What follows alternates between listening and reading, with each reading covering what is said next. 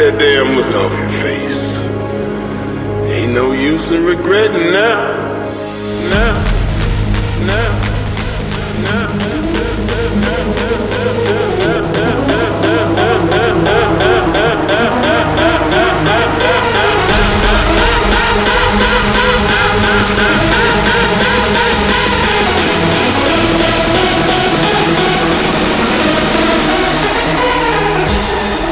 You came to be what you are because you stuck to your convictions, dawg.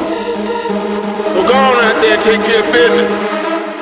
Whack that motherfucker!